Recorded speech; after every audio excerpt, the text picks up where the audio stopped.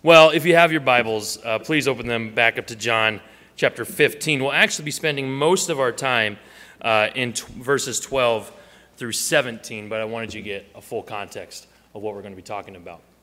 We are finishing up our friendship series today. I hope you've been enjoying it. We preached it back in October at the men's retreat, and many men walked away from that feeling challenged, impacted, and encouraged. And I have had some close friends out of that really be impacted by this series. And so I hope you've been impacted as well.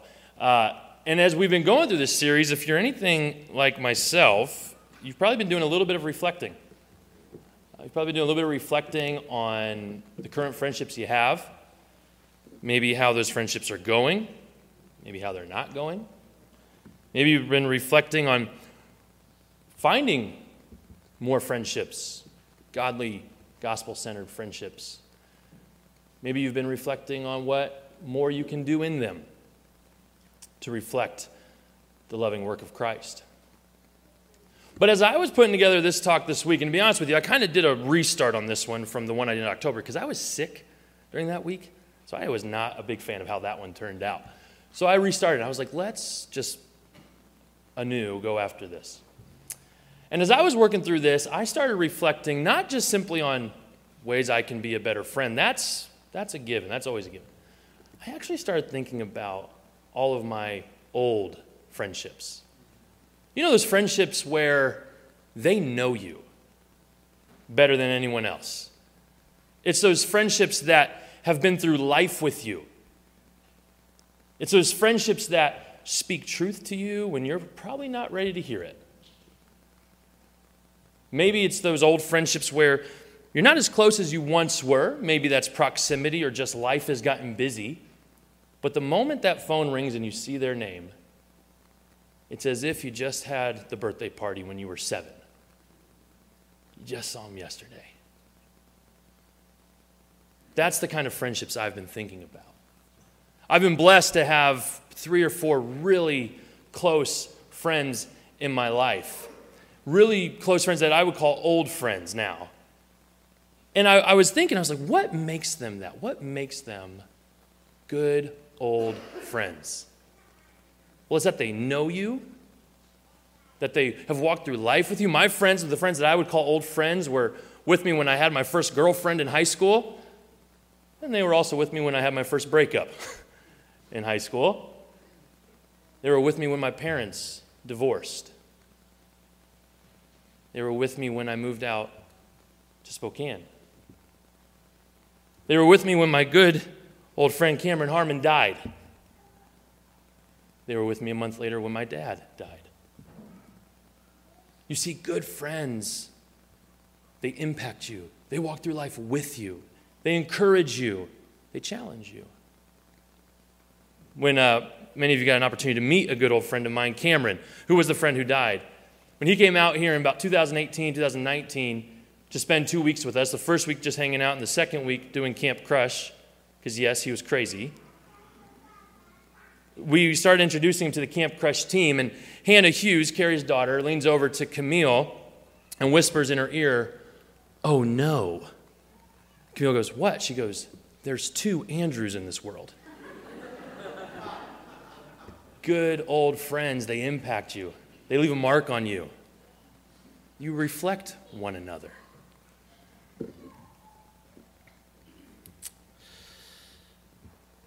So what makes these old friendships? What makes any friendship good? What makes it a true friendship? Well, today I'll argue that true friendship must and will reflect our friendship with Christ. True friendship must reflect our friendship with Christ. Now, the reality is, I want to clarify something. Maybe through this series, you felt a bit of pressure, like, man, I can't do this with everybody. And that's true. We can't.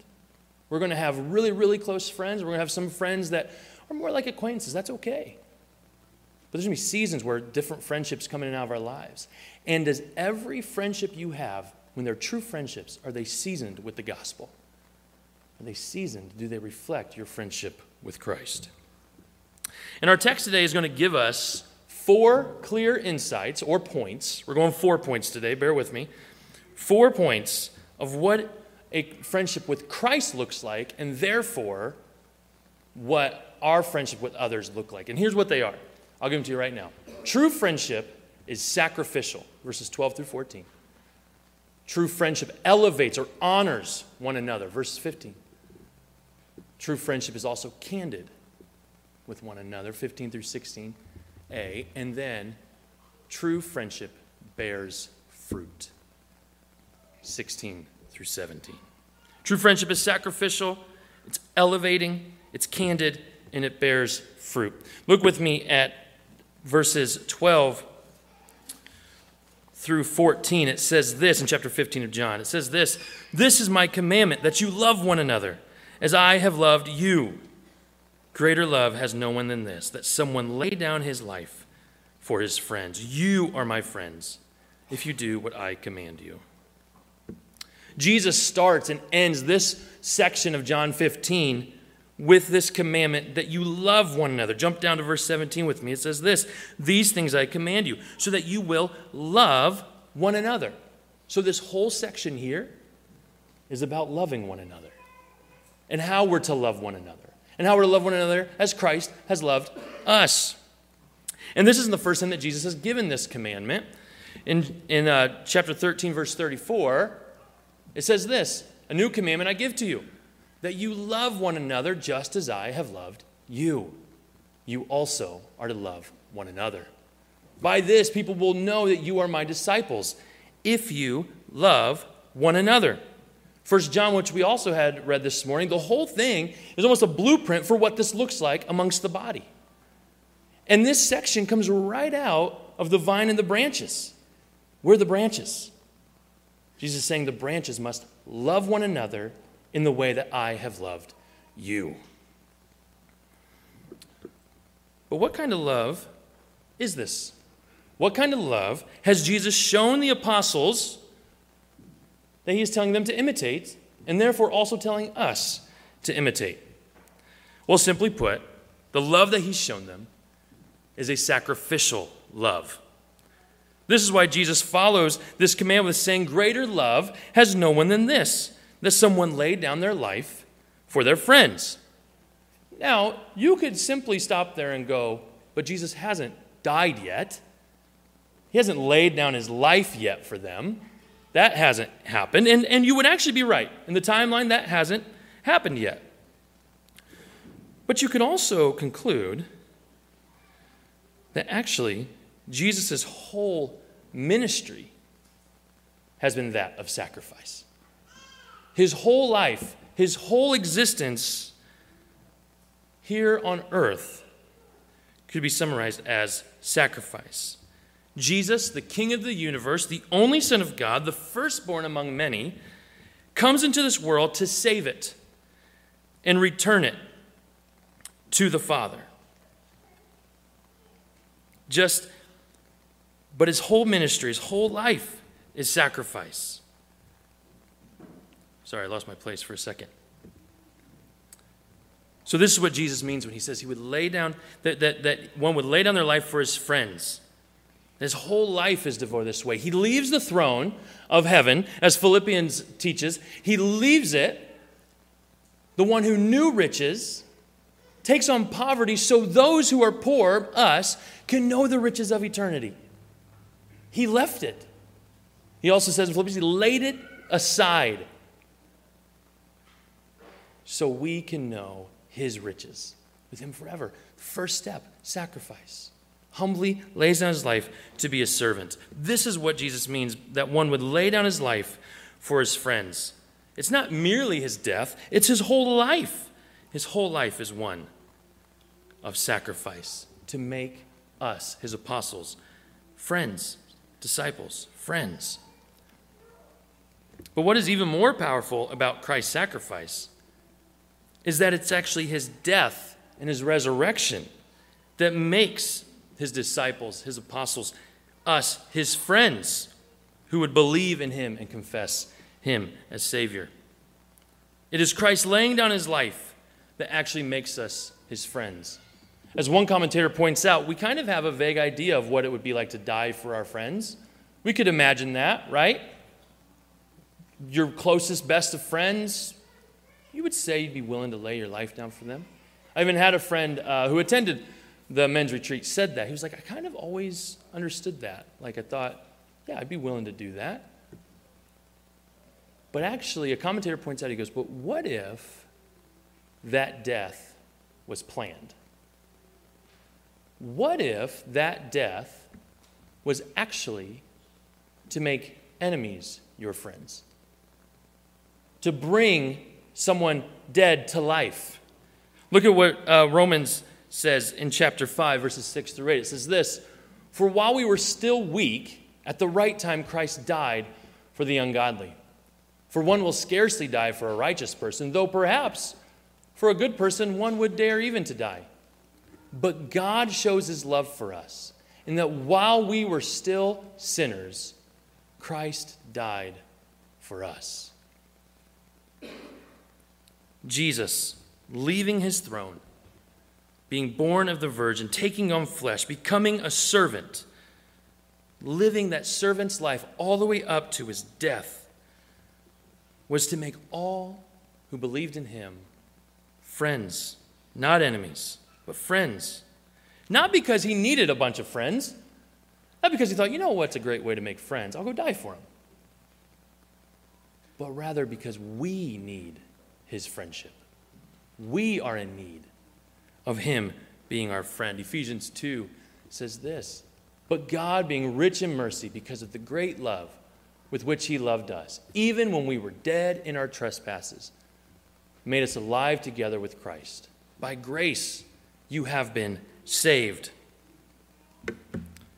Jesus teaches that he is the way, the truth, and the life. Friendship with Jesus is friendship with the life giver himself. We need this friendship with Jesus. We need him to die for us, to give us this life, to give us this life everlasting. That is what our true friend, our greatest friendship does for us. His sacrifice brings life.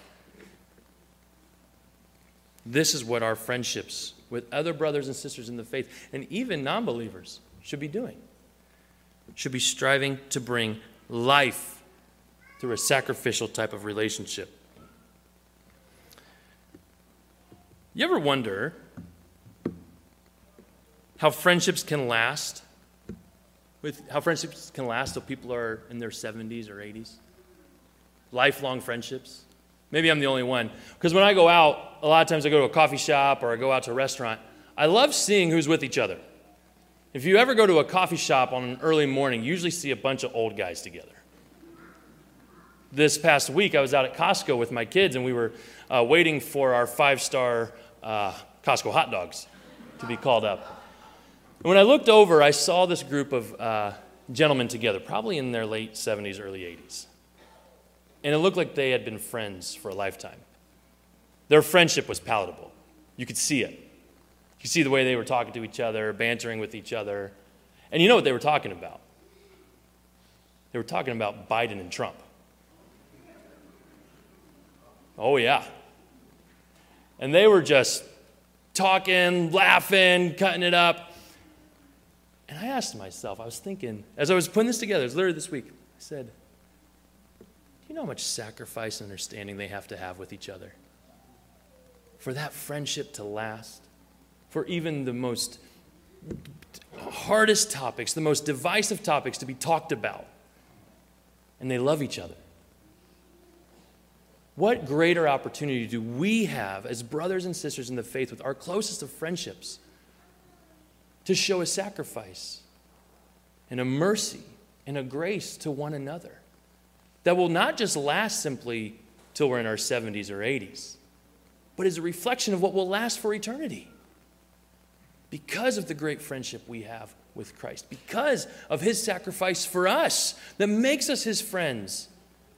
Does that sacrifice impact our friendships?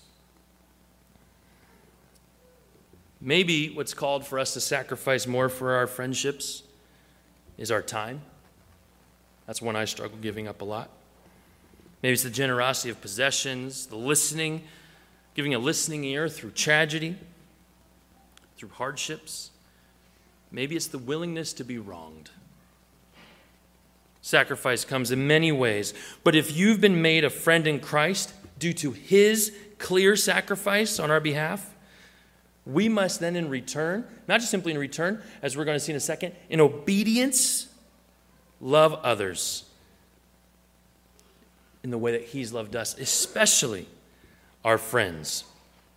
And did you catch that when we were reading through it? Jesus calls us friends. We're going to talk about in a little bit that status change.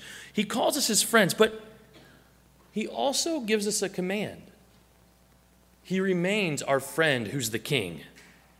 He's the king of the universe. And still, he calls us friends. And he calls us to obey him. And our obedience to his command shows our friendship with Christ. It doesn't necessarily make us friends. Oh, I earned it. There it is. No. He made you friends. But our obedience shows our friendship, our obedience to his command. And what is his command?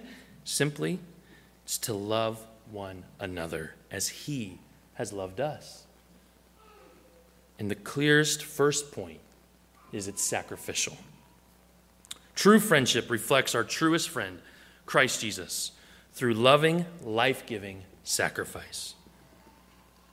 Jesus makes us his friends through his sacrifice, but not only does he make us his friends through his sacrifice towards us, does it make us his friends, but he also elevates his friends by being candid with them. Look at verses 15 through 16 with me. No longer do I call you servants, for the servant does not know what his master is doing. But I have called you friends, for all that I have heard from my Father I have made known to you. You did not choose me, but I chose you. The next 2 points, that friendship elevates and friendship is candid, really go hand in hand. And we'll see why in a second. Through Jesus' life-giving work on the cross and his candidness with us, he makes us friends. It's a very honorable thing to be a friend of a king. Imagine if you were a friend with an earthly king. But even more so, it's a greater honor, and it's more of an elevating status to be called a friend of the king of the universe. And we have to wrap our minds around that. I think we have a hard time imagining that. So imagine for a second a celebrity of your choice or a powerful person of your choice that you can think of, and imagine they calling you friend. Imagine you're no longer just a follower on Instagram or follower on, what is it, X now? Who's hip? Who can tell me that? Carrie was hip earlier. So, no longer you that, they're calling you friend. Not just Facebook friends, but friend. And what would make you their friend? What would take you from being a Swiftie to Taylor's BFF? Right? I know, gag me.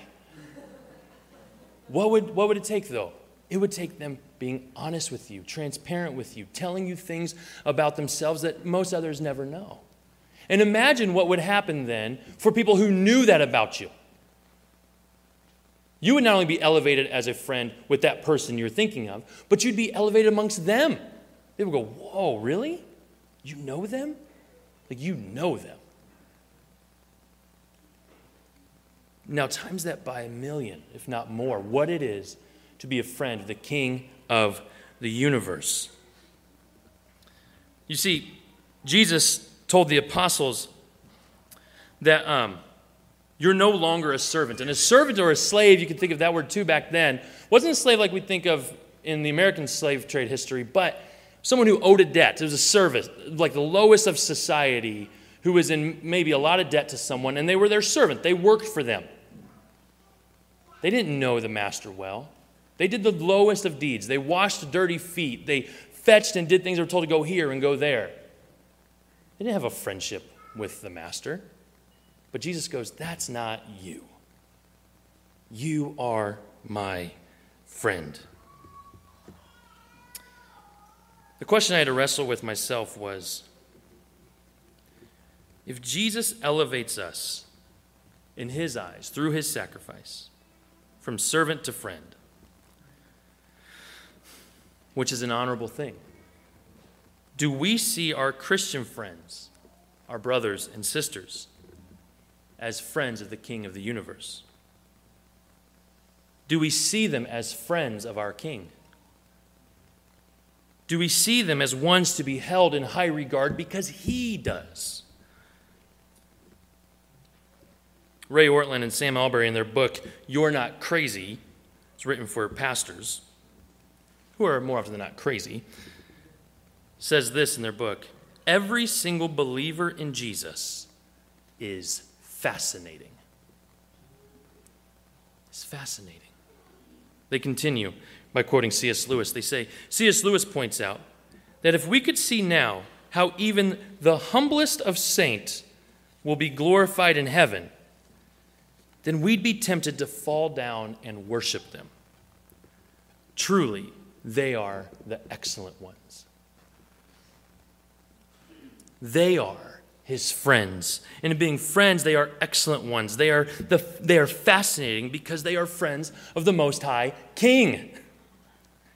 They will rule and reign with their friend Jesus in eternity. When we truly see others as Christ's friends, we should do nothing other than build them up, encourage them, stir them up to reflect that friendship even more. This is something I'm not very good at. Brothers, I'm talking to men. I don't think this is a common thing that happens when we're together. I think, and at least I'll speak just for myself, banter and sarcasm sometimes has its place. But it can't reign as the primary tone we have with each other. It can feel very mechanical to encourage someone and build someone up. It doesn't feel organic. But like I always say, something organic usually starts with a steel shovel. You got to work at it.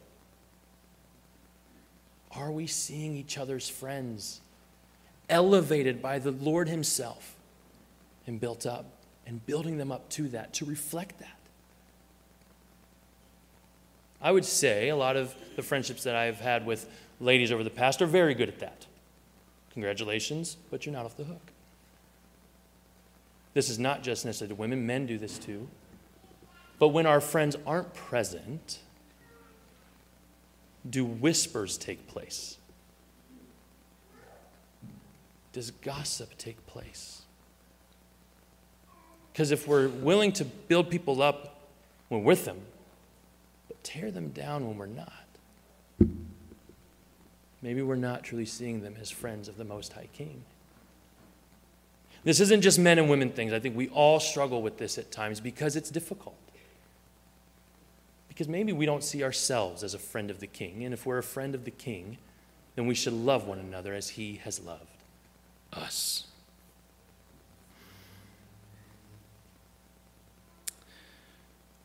Jesus, as being his friend, he elevates us, changes our status from servant, from dead to enemy, to life, to friend. And in doing so, the way he does that is the way he speaks with us. He's candid with us. He says the truth. Throughout his ministry, Christ has been constantly directing the apostles and the crowds, anyone who's been following or listening to him, to the Father. Jesus says to the apostles, "You are my friends because I share with you everything the Father has shared with me." And what is he sharing with them? What has he shared with them? Well, I would say he simply shared with them why he was sent by the Father, what he came to do, to redeem mankind, to go to the cross on their behalf. This is Christ's candidness on display. He has come to save mankind, that mankind is in need of redemption. Jesus says he is the way, the truth, and the life. Everything he speaks is truth and life-giving. But his honesty sometimes can be hard to hear. It can hurt. It can be a punch to the gut. I mean, he calls the Pharisees whitewashed tombs, a brood of vipers. He tells Peter to get behind him, Satan. And with Paul, he doesn't beat around the bush. He says, Why are you persecuting me? He doesn't say, hey, Paul, could you check your schedule? I'd love to get coffee with you, and then I got some things I want to talk to you about. And then when he gets with him, he doesn't say, you're not going to like this. No. He's candid. He's honest. He's direct. He's careful about it. But in his candidness, in his honesty, in his directness, what does it produce? It produces life. It produces growth. It makes us see our need for him even more. And in his candidness, he even ends this section by saying, you didn't choose me. You didn't make me your friend. I made you my friend. I chose you. You can't make me your friend. I choose you to become my friend. You don't get any more candid than that. And when you experience this, when you experience Christ's candidness or candidness with one another, it is actually life-giving. This is what Proverbs says about candidness. Better is open rebuke than hidden love. Faithful are the wounds of a friend. Profuse are the kisses of an enemy. Oil and perfume make the heart glad.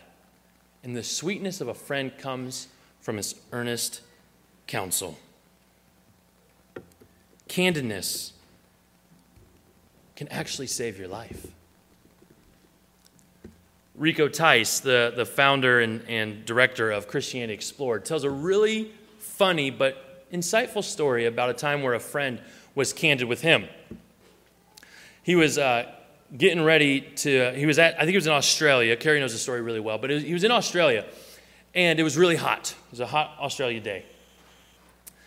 And he sees this beautiful pool of water that's actually connected to the ocean, so it was going to be really cool and refreshing. And off to the side, there's a sign that warns about sharks. And Rico kind of goes, whatever.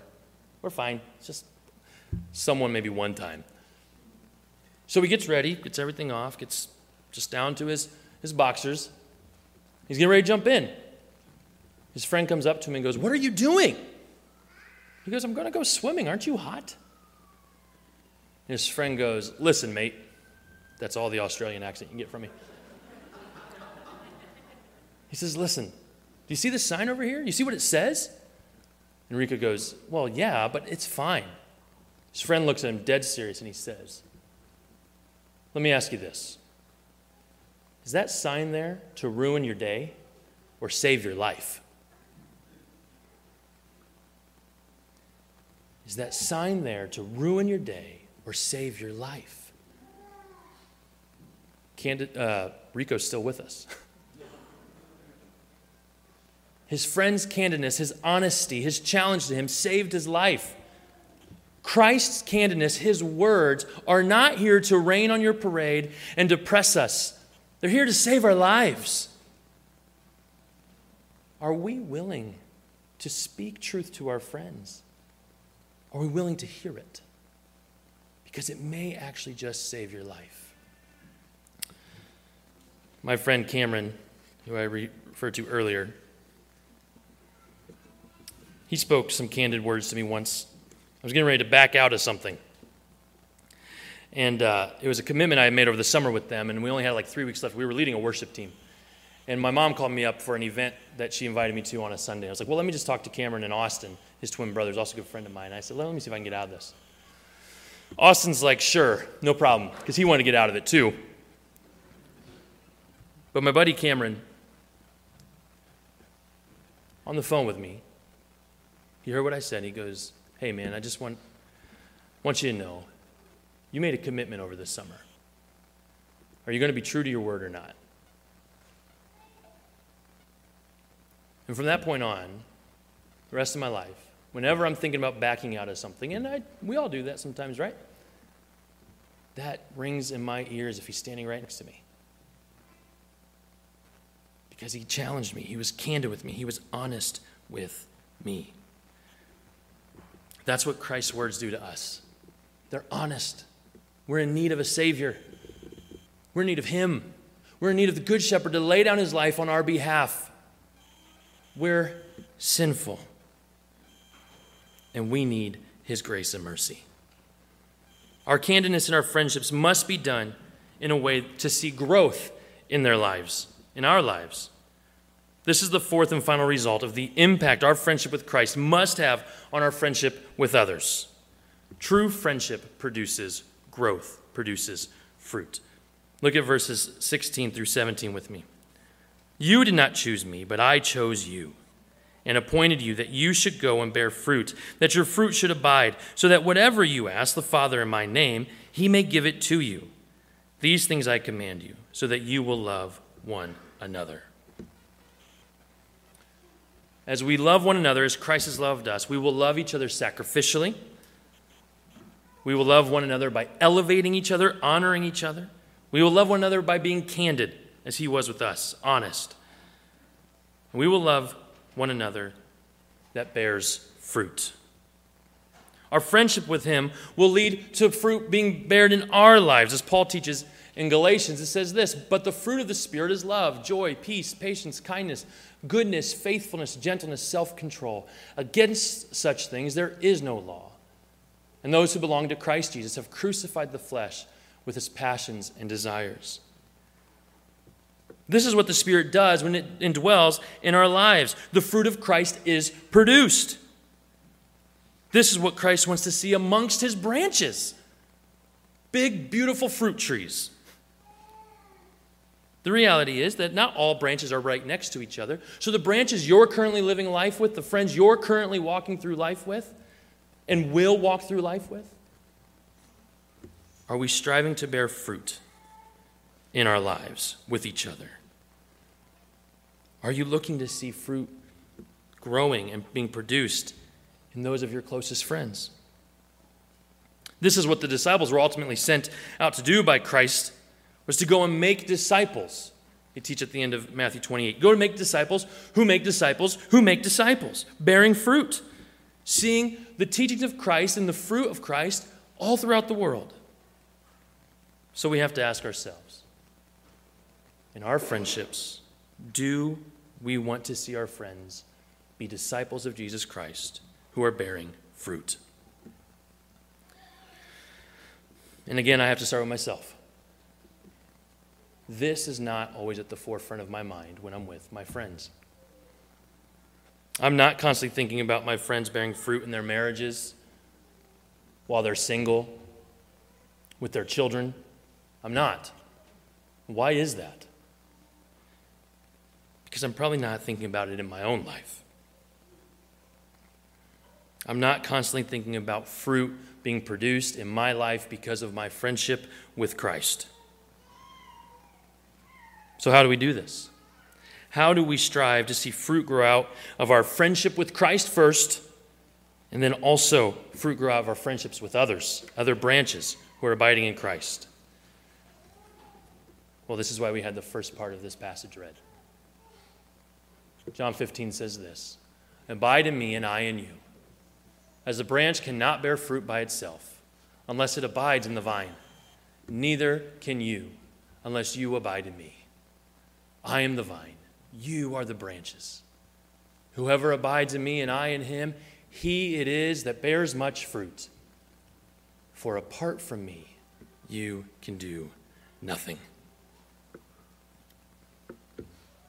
This whole friendship series comes down to that. That to have true friendships that reflect our friendship with Christ, we must abide in him. And therefore, true friendship must reflect our friendship with Christ, our greatest friendship. And the only way this is done is by abiding in the one, Christ Jesus, who made the greatest sacrifice, who is the one who elevated us to the status of friendship, who speaks truth to us in love and produces the fruit in our lives that we cannot.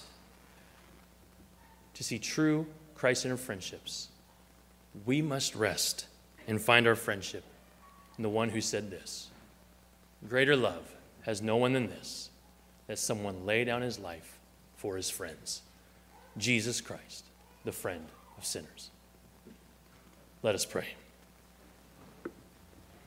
Father, thank you that we do not look to just muster up the strength to create these godly friendships. But we have it in you. If we abide in you and rest in you and love one another as you have loved us,